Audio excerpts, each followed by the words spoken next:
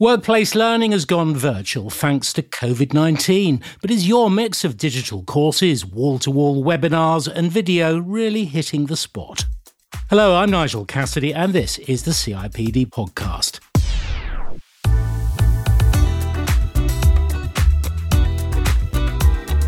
Now, when it comes to learning and development, it was the pandemic, of course, which saw off the face-to-face and classroom learning that so many have been meaning to update for years. Yet now, after almost 2 years of make, do and mend, that training mix, born out of an emergency, may not be ideal. Take the CIPD's own research. It suggests that a tiny minority of organisations are making use of artificial intelligence, virtual reality, or even mobile apps. But it's not just about the digital platforms that you use. I mean, are you still lecturing when you should be interacting? And how do you choose and make the switch into new technologies to better develop your workforce and meet business needs? So here's ideas to raise your digital learning game. SyncSkills founder Gail Watson has been designing and supporting webinars and virtual classroom training for 15 years, she says, long before it became fashionable. Hello. Hello, Nigel. Marco Ficini is a digital learning architect steeped in helping businesses to make effective use of immersive technologies, from video-based learning to 3D virtual reality. Hello, Marco. You are real. I am real currently, so thank you, Nigel, and hello to Gail. And from the home team, that's Andy Lancaster, the CIPD's Head of Learning and Development, who's leading the organisation's wider new vision for L&D. Hello. Hi there, great to be here, and also thanks to the other two guests for joining us today. It's a privilege to be on the panel with you. We're going to look forward to some interesting conversation. Absolutely. And Andy, I'll start with you. COVID-19, of course, it's, as I say, it's forced the pace of change, hasn't it? And in a way, the way we train may not have been carefully considered now or even wanted. Indeed. COVID has been a learning technology game changer, and I want to start with some evidence-based insights, not just kind of hearsay or anecdotal ideas. So at CIPD, we undertake an annual learning survey, which looks at trends within organisational learning. So on technology and learning, we noticed in the 2020 research, just before the pandemic broke, there was some really interesting trends around technologies. So we were seeing a real significant increase in things like mobile, device-based learning, things like virtual classrooms. Those were on the increase. And we were seeing a decrease in things like instructor-led learning off the job and even things like external workshops and events. So that trend towards digital was already happening. Now, fast forward that a year, during which we entered lockdown and many were forced into job change scenarios, either home working or hybrid working. And our 2021 learning survey saw a significant acceleration in the use of digital solutions. Unsurprisingly, 75% reported they were increasing their digital technologies, but more notably for us, 80% said they plan to use more learning technologies over the next 12 months. So the speed of learning technology adoption is significant. And frankly, Nigel, it's not surprising. And again, one of the other statistics which really took us aback, only about 18% said they plan to return to their pre-pandemic learning strategy. So for us, this shift to learning technologies, we believe, is significant and baked in for good. And just a few things you mentioned there about what's happening. We're seeing a real move towards virtual classes, the use of videos, podcasts, and online resources. But really interestingly, there's a real move to empower learners to take more control over their learning. And I'm sure that's going to come out in the conversation. There's a real shift to connect learners in digital social situations. And we also saw a real difference between what we were terming as basic technologies, posting content on websites or learning management systems, to more sophisticated users who are using apps and chatbots and virtual and augmented reality. And just to kind of round off on this evidence base, what was interesting for us was the more sophisticated users of technology were almost twice as likely to report things like knowledge sharing, self-directed learning, and also an increased demand in technology. So there, without doubt, as an opener, there is a real divide now between, I guess, what I would call the vexed, who may have been caught out by the pandemic and had to react, to the visionaries who now this is a very welcome catalyst for the greater use of technology, and it's those visionaries who are seeing the greatest returns. Okay, Andy, so it's pretty clear from what you say that some people have moved into the current phase with a fairly sophisticated suite of parts, if you like. Others are making do and mend with whatever they've been able to cobble together during the pandemic. So I wondered, Gail, whether you could pick that up for us and tell us how you think we're managing at the moment. What is the best and the worst use of current technology as we've kind of moved virtually very quickly? Thanks, Nigel. Well, it's quite interesting, isn't it? Because virtual classroom is not a new technology. It's been around for at least 2 decades. And it's been on the towards maturity list of, wanted to, grow for the past, well, as long as I've seen the reports, so for the past 5 or 6 years until the pandemics, it was always the one that L&D department and HR department wanted to grow, but seems to be stagnating. And then COVID hits. And then obviously everybody reversed from the day to the next to virtual learning, right?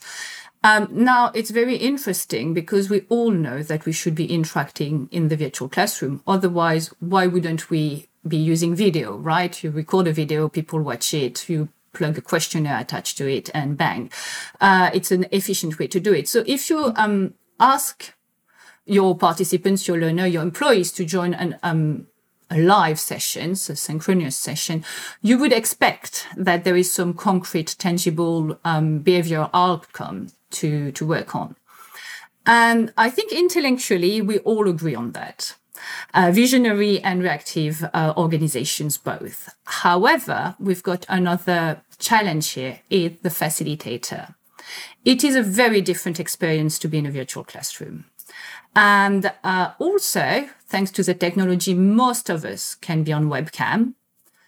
Many choose not to be on webcam. Oh, no, this is an interesting point. Do people kind of, in your view, have the right to say, look, I don't want to switch my camera on? They might have, in their own mind, pretty good reason for that.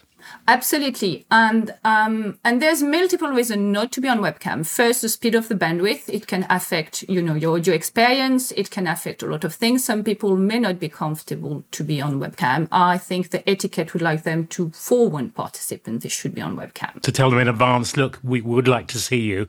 And then that gives them less reason to refuse? Absolutely. Or you've got the option as well to say, well, we're a small group with 6-8 people. And I expect all of you to be on webcam. It's mandatory. I think that's a really valid point around people's comfort zones around that. And again, we also know that many people are working in very different environments. I'm lucky to be broadcasting today from a shed down the bottom of the garden, but not everybody has that. So I guess you're seeing now that the context in which people are connecting with these technologies has a huge bearing on how they're using them. Let's bring in Marco. What's your sense of how well or badly we're actually using what has been cobbled together by many organisations because they've had to drop the face-to-face learning? I think from a plus from the pandemic is that we as people I'd like to think we are probably even more productive with the advent of digital. I see lots of benefits. So, a great example, I was ill a little while ago. I suffer sometimes with cellulitis, and I phoned my doctor, and the doctor said, send me some photos. I put it here online, and 7:00 in the evening, I got a phone call from the doctor, and he said, yeah, you don't need to come in. You've got cellulitis. Let me prescribe you some antibiotics. That's a brilliant scenario there. I didn't have to travel, and actually I wasn't even in the country at the time. But I think a bad element that has occurred is that a lot, and I see this a great deal, is that a lot of the digital strategy was in the early days, and it may be, Andy, you may be able to talk better to this because you have more evidence than I, so mine's a lot more anecdotal and from what I see on a typically daily, weekly basis. But companies went, well, people are going to be at home. So what we now need to do is create all our courses into e-learning. So everything went into e-learning, or a vast majority did. And that, for me, is a minus, because not everything is best suited to e-learning.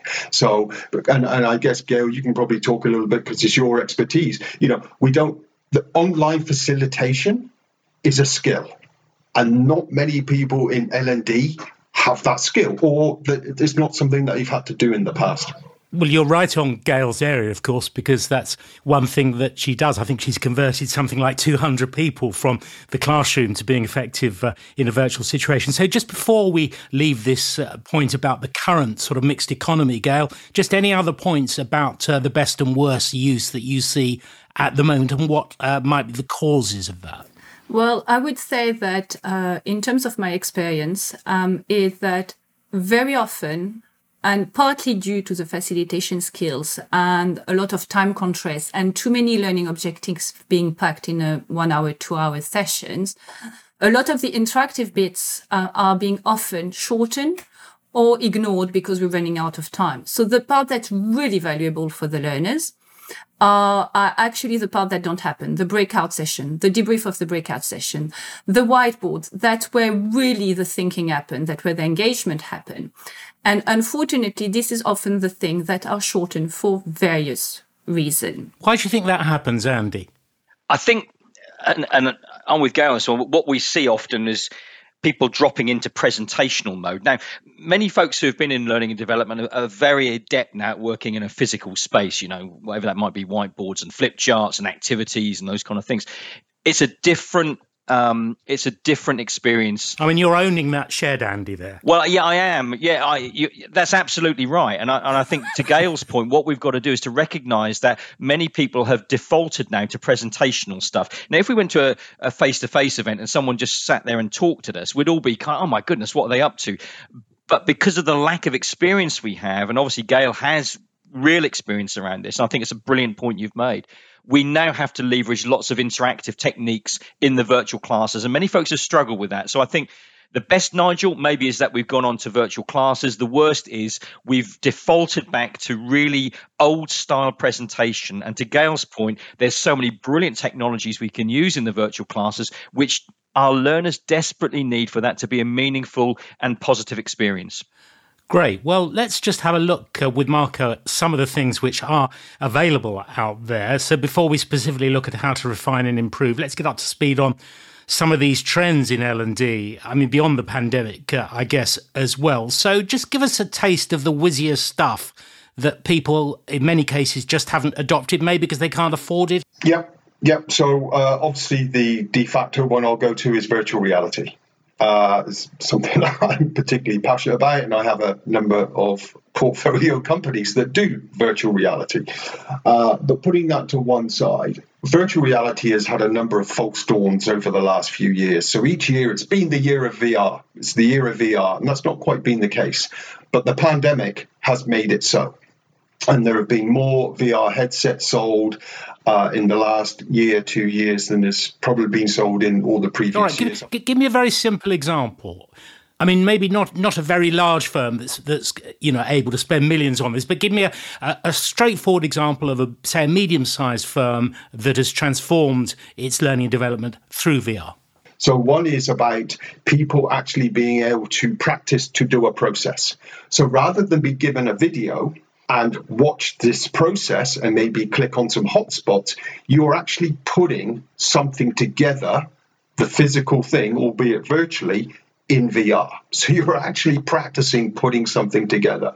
One of my portfolio companies is talking to a company now on how you put e-bikes together.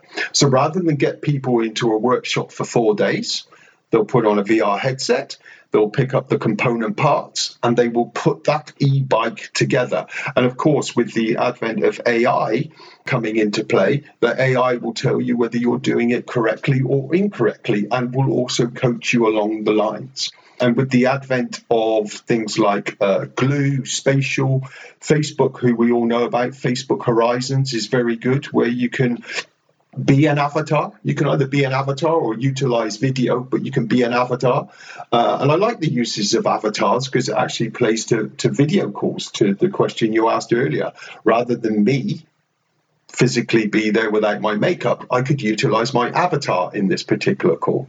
But in those shared collaborative spaces, we can have a whiteboard. I can be in a different country. I could be in the US, I could be talking to Andy in the UK, and we have a whiteboard, and he would have a pen, and I could take the pen from his hand and write onto the whiteboard. We could have those, everything that we do physically, face to face, we could also do virtually. And Gail, I mean, I just wonder here, because an organisation is able to adopt these technologies, I mean, in theory, they are by definition much more collaborative, much more interactive. But what would you say about the outcomes? I mean, we can't automatically say that because they're in use, they're going to deliver the results that we want. No, absolutely. I think any technology, whether it's advanced technology like Marco is working with or more traditional online technology, there is an art of facilitations that needs to be acquired. And to get to this art of facilitation, there is a level of mastery of the tools. And it's something I say that we need to make the technology disappear. And to make the technology disappear, we have to make sure that all the participants know how to find the tools, what the codes, what's the code for me to actually grab the pen from Andy to write on the whiteboard. What am I supposed to do? How is it going to work?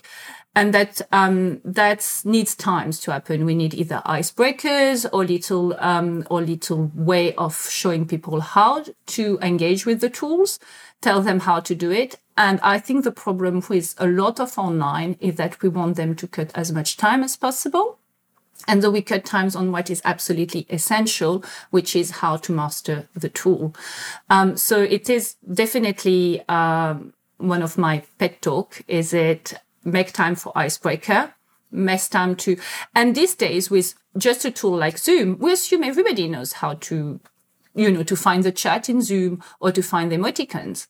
But if you actually, depending if you use the webinar version or the event version, things are not exactly the same.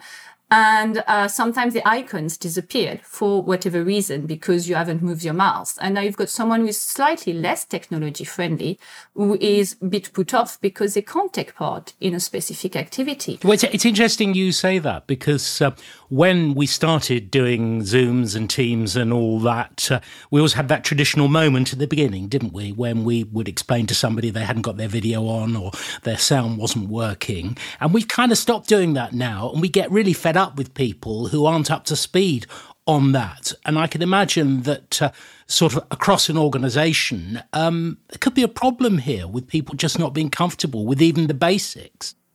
It's true. And I think that's why maybe an icebreaker is actually easier to do than showing people where to find the tools. So you identified who is taking part in, introduce yourself in the chat or point something on the whiteboard, depending on, you're anticipating here what you're planning on using later, right? So you said, okay, I'm decided to do brainstorming sessions. I need to use the whiteboard. So as an icebreaker, I'm going to make them use the whiteboard. Now I'm spotting that Andy is doing very well on the whiteboard, but Nigel is not. So I'm going to say, oh, Nigel, are you struggling with the whiteboard? Do you want me to explain to you?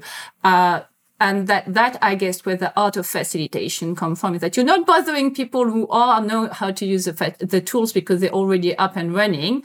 But at the same time, you're giving an opportunity to others to identify, where they need a little bit more help. There's so much you can do, but you do need a budget. You do need a very competent IT department. What if you just can't run to that, Gail? You can do research, and there are multiple options that are not expensive. And with a little bit of thought, with a little bit of planning and thinking, and more of giving a little bit of time to the facilitator to own. They have to see the point of using this technology, how it's going to add value to their sessions. Then you can definitely build up some momentum with very accessible basic technologies that are readily available to all. Okay, well, it seems to me we've got two extremes here. We've got Gail helping organisations to make the best of what might be still fairly straightforward and basic technology. And in the other corner, we've got Marco with a lot of Wizzy AI and a lot of new possibilities with virtual reality. So, Andy, can you kind of talk us through the process? Say our organisation knows that we need to maybe buy some new toys. We certainly need to train people so that our L&D people can actually use them effectively. So how would you suggest that you start upgrading what you do to get better results in terms of your learning and development outcomes? So whether we're talking about virtual classes or we're talking about virtual reality, augmented reality, any successful technological implementation has the end users at the heart of the design. For me, it's as simple as that. And where I guess I've gone wrong in the past sometimes is I've been focusing on this from the organizational side and not the user side. And I think if we think about, for instance, artificial intelligence, we might use online shopping or we might use online movies or whatever. We don't even realize that we're using artificial intelligence because the technology is so set up in order for me to succeed. So I think that's a real key one for me, Nigel. And I think as learning professionals, we don't need to start with a blank sheet of paper on how we do this implementation. Now, I know many people who listen to these podcasts are, you're joining us from around the world, but I just want to share something. The UK government has been pursuing a really strong digital transformation agenda, which has looked at digital services for millions of people. And one thing that's really struck me is at the heart of this, they talk about it's not the center, but the customer that has to be the focus. And I think that was a kind of a boom moment for me, that solutions are there to provide ease for the user and not for the organization. And to that extent, I think, Nigel, where I would start on all of these is to say we start with the user needs. If we don't know what our user needs are, whether that be virtual classes or virtual reality, we will not build the right thing. And therefore, we need to do the right research, analysis. We need to talk to our users, and we can't make assumptions around that. And when you look at the UK government kind of guidelines around implementation, you can find those on the internet. They also talk about the importance of understanding the context of users. Where are they? How are they going to use this solution? And we need to do the hard work to make it simple. And part of that process, and I think, again, this is something I've learned over many years of doing this, is you're not going to launch the perfect thing first off. You've got to prototype this and get feedback around it. So I think my starting point, Nigel, we've got to turn this round. So often organizations come from what suits the center in terms of getting stuff done, but we've got to reverse this round to say what really suits the user. And I think that's come through from what Gail said about virtual classes, from what Marco said as well. We've got to switch our design model. And in fact, Marco, do you want to take this on? If organisations are going to get the best of some of these whizzier things, what would you say about making sure that they're going to do the job? Well, I think both Gail and Andy hit the nail on the head. There's no point, whilst I'm a big advocate of VR, for example, there's no point doing it for VR's sake, right? You've got to have the right use case, and it needs to deliver the right learning outcomes, because that's got to be front and center. What are the learning outcomes or the business goals that we are trying to achieve from this element of learning, whatever that learning is? But I think Andy sort of touched on it without actually saying it, and it's been one of my biggest bugbears is that, people in L&D, and some are, I would say, so just my view, most are sort of traditional thinkers, very slow in embracing new things, but also look at things very much from a silo perspective. And what I mean by that is they look at the world of learning from their viewpoint. And that's understandable because they're experts at that. But hang on, the world is being driven by the consumer. And I would argue that every single person in our organization is the consumer. And it's, to Gail's point, exactly, there is no point trying to introduce people to a newer form of technology if they have to click 20 times, or if they have to read a manual to switch something on. That was VR's big failing with a headset. You had to plug it into a laptop. You had to set up some beacons.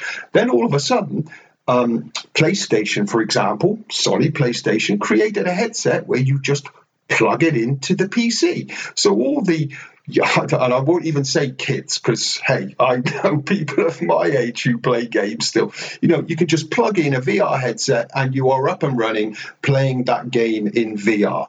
Now with the new breed of headsets, we just press a button and we're up and running. So we don't we don't focus enough on the UX and the UI and have the user, the consumer, as I call them, at the heart of everything. If we do that and actually ask them, what helps you learn? When do you want to learn? What makes you learn? Then we're never going to make those changes and have those newer technology adoptions. And I wonder whether the lesson there from Marco, Gail, is actually relevant even if you're not using a sophisticated platform. You were saying to me before that the technology itself ought to be invisible. What did you kind of mean by that? Well, exactly that, is that you want to be able to plug and run whatever you join a Zoom or a Teams, or, you're using Miro whiteboards or, VR headset. Nobody wants to be spending hours learning to master the tool. So you have to make it engaging. So now we've got also different environment and so different level of mastery of the technology. But it is the responsibility of the facilitator, of the L&D team, to address, which tool is best and will be more efficient. So if you have to, for example, do a virtual classroom for someone with plant-based, you have to find them a room, you have to find them a computer, they have to, start logging in, they have to plug the thing. Yeah, we tend to assume everybody's still in an office, and it's not. Or sitting at home. Exactly, and it's not. So there's you've got the front desk people, imagine a receptionist following a virtual classroom was supposed to engage and picking up the phone. And, I had medical officers calling me and said, we want to do a virtual classroom training. And I was like, okay, well, for the front desk. And I was like, how are they going to do it? Is it going to be off the time work or in a separate office? We haven't thought about that. Okay. And Andy, you've kind of listened to both points of view there. How do you think we actually go about starting to measure that any of these changes we've brought in are effective or not?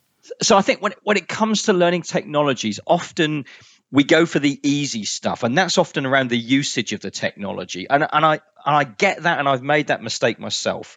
You design some e-learning, it's how many clicks, how long has someone been on there?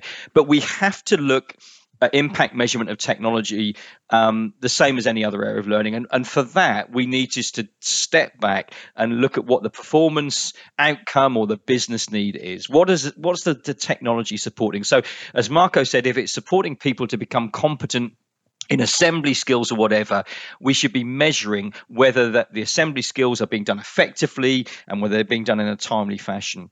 So I think that, like many areas of learning, what we do in terms of measuring the impact of digital technologies is we understand what does excellence look like, and we then look at how the technology supports that. So I think that's a really important point. We're not measuring the technology, we're measuring the business performance. And I think as well, for me, often I've been in a situation when we've done technological investments that senior teams, let's be honest about it, want to look at how soon can we get this kind of cost investment back again. And I think really what we've got to look at is how is it supporting the business improvement. So if it's trial and error learning, my goodness, Marco, I'm guessing some of the things you've seen where virtual reality is being used in high safety situations, the cost of someone sustaining an injury or a death compared with the cost of investing in technology to support that learning, it's just a no-brainer. So I think we've got to make it very clear around those kind of things. I saw an excellent example of that recently with the training for the Elizabeth line, which apparently has largely been done through, I don't know, it would be virtual reality, I guess.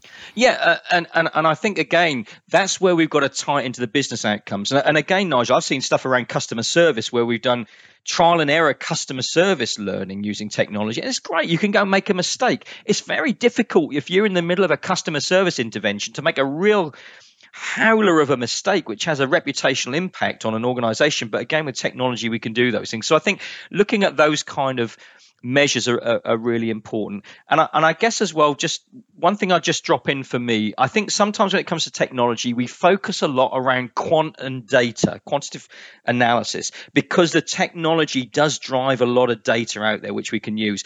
But I'm passionate about underlying stories. And I think sometimes the stories of how people have benefited from technology, and also maybe stories around why it was maybe difficult for them to use the technology, are really crucial. So I'll just throw that one in. We do need data. We need to be better focused at harvesting and interpreting data. But the stories of users and learners whose lives have been transformed through the use of technology is a powerful medium to report back to our senior leaders. I just wanted to chime in on a couple of things that Andy said there, which I feel are important. One, the high-risk use case for VR, totally buy that. But interestingly, over the last 12 months, Andy, the biggest take-up for VR has been soft skills.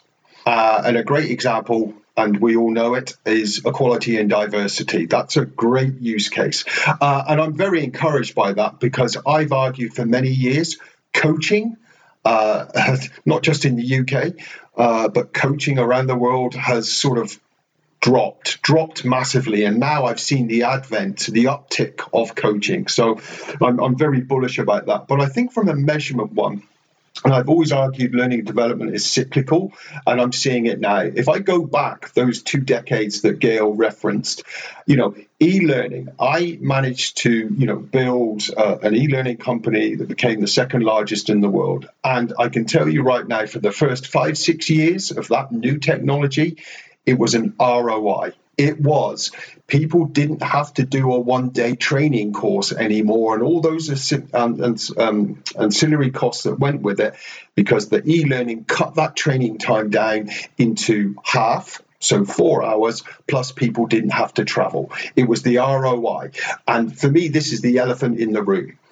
People in business, and in L&D in particular, need to recognize that their companies, their profits, have fallen off the cliff over the last couple of years, or some companies in certain areas have. Therefore, they are looking at cost cutting or looking at margins to be able to increase their profits back, or even service debts that they might have had to take on. So for me, it's almost like going back 20 odd years. They're looking at that training that they've traditionally done that's taken days on end, and looking at using digital and technology to how can we shorten that back down to, say, a 2-day course to a day's course, if you like, and therefore save some money. Now, we might all find that a little bit abhorrent, but actually there's an argument from my side that actually we're probably going to deliver a better solution if we can have the blend as opposed to just one or the other.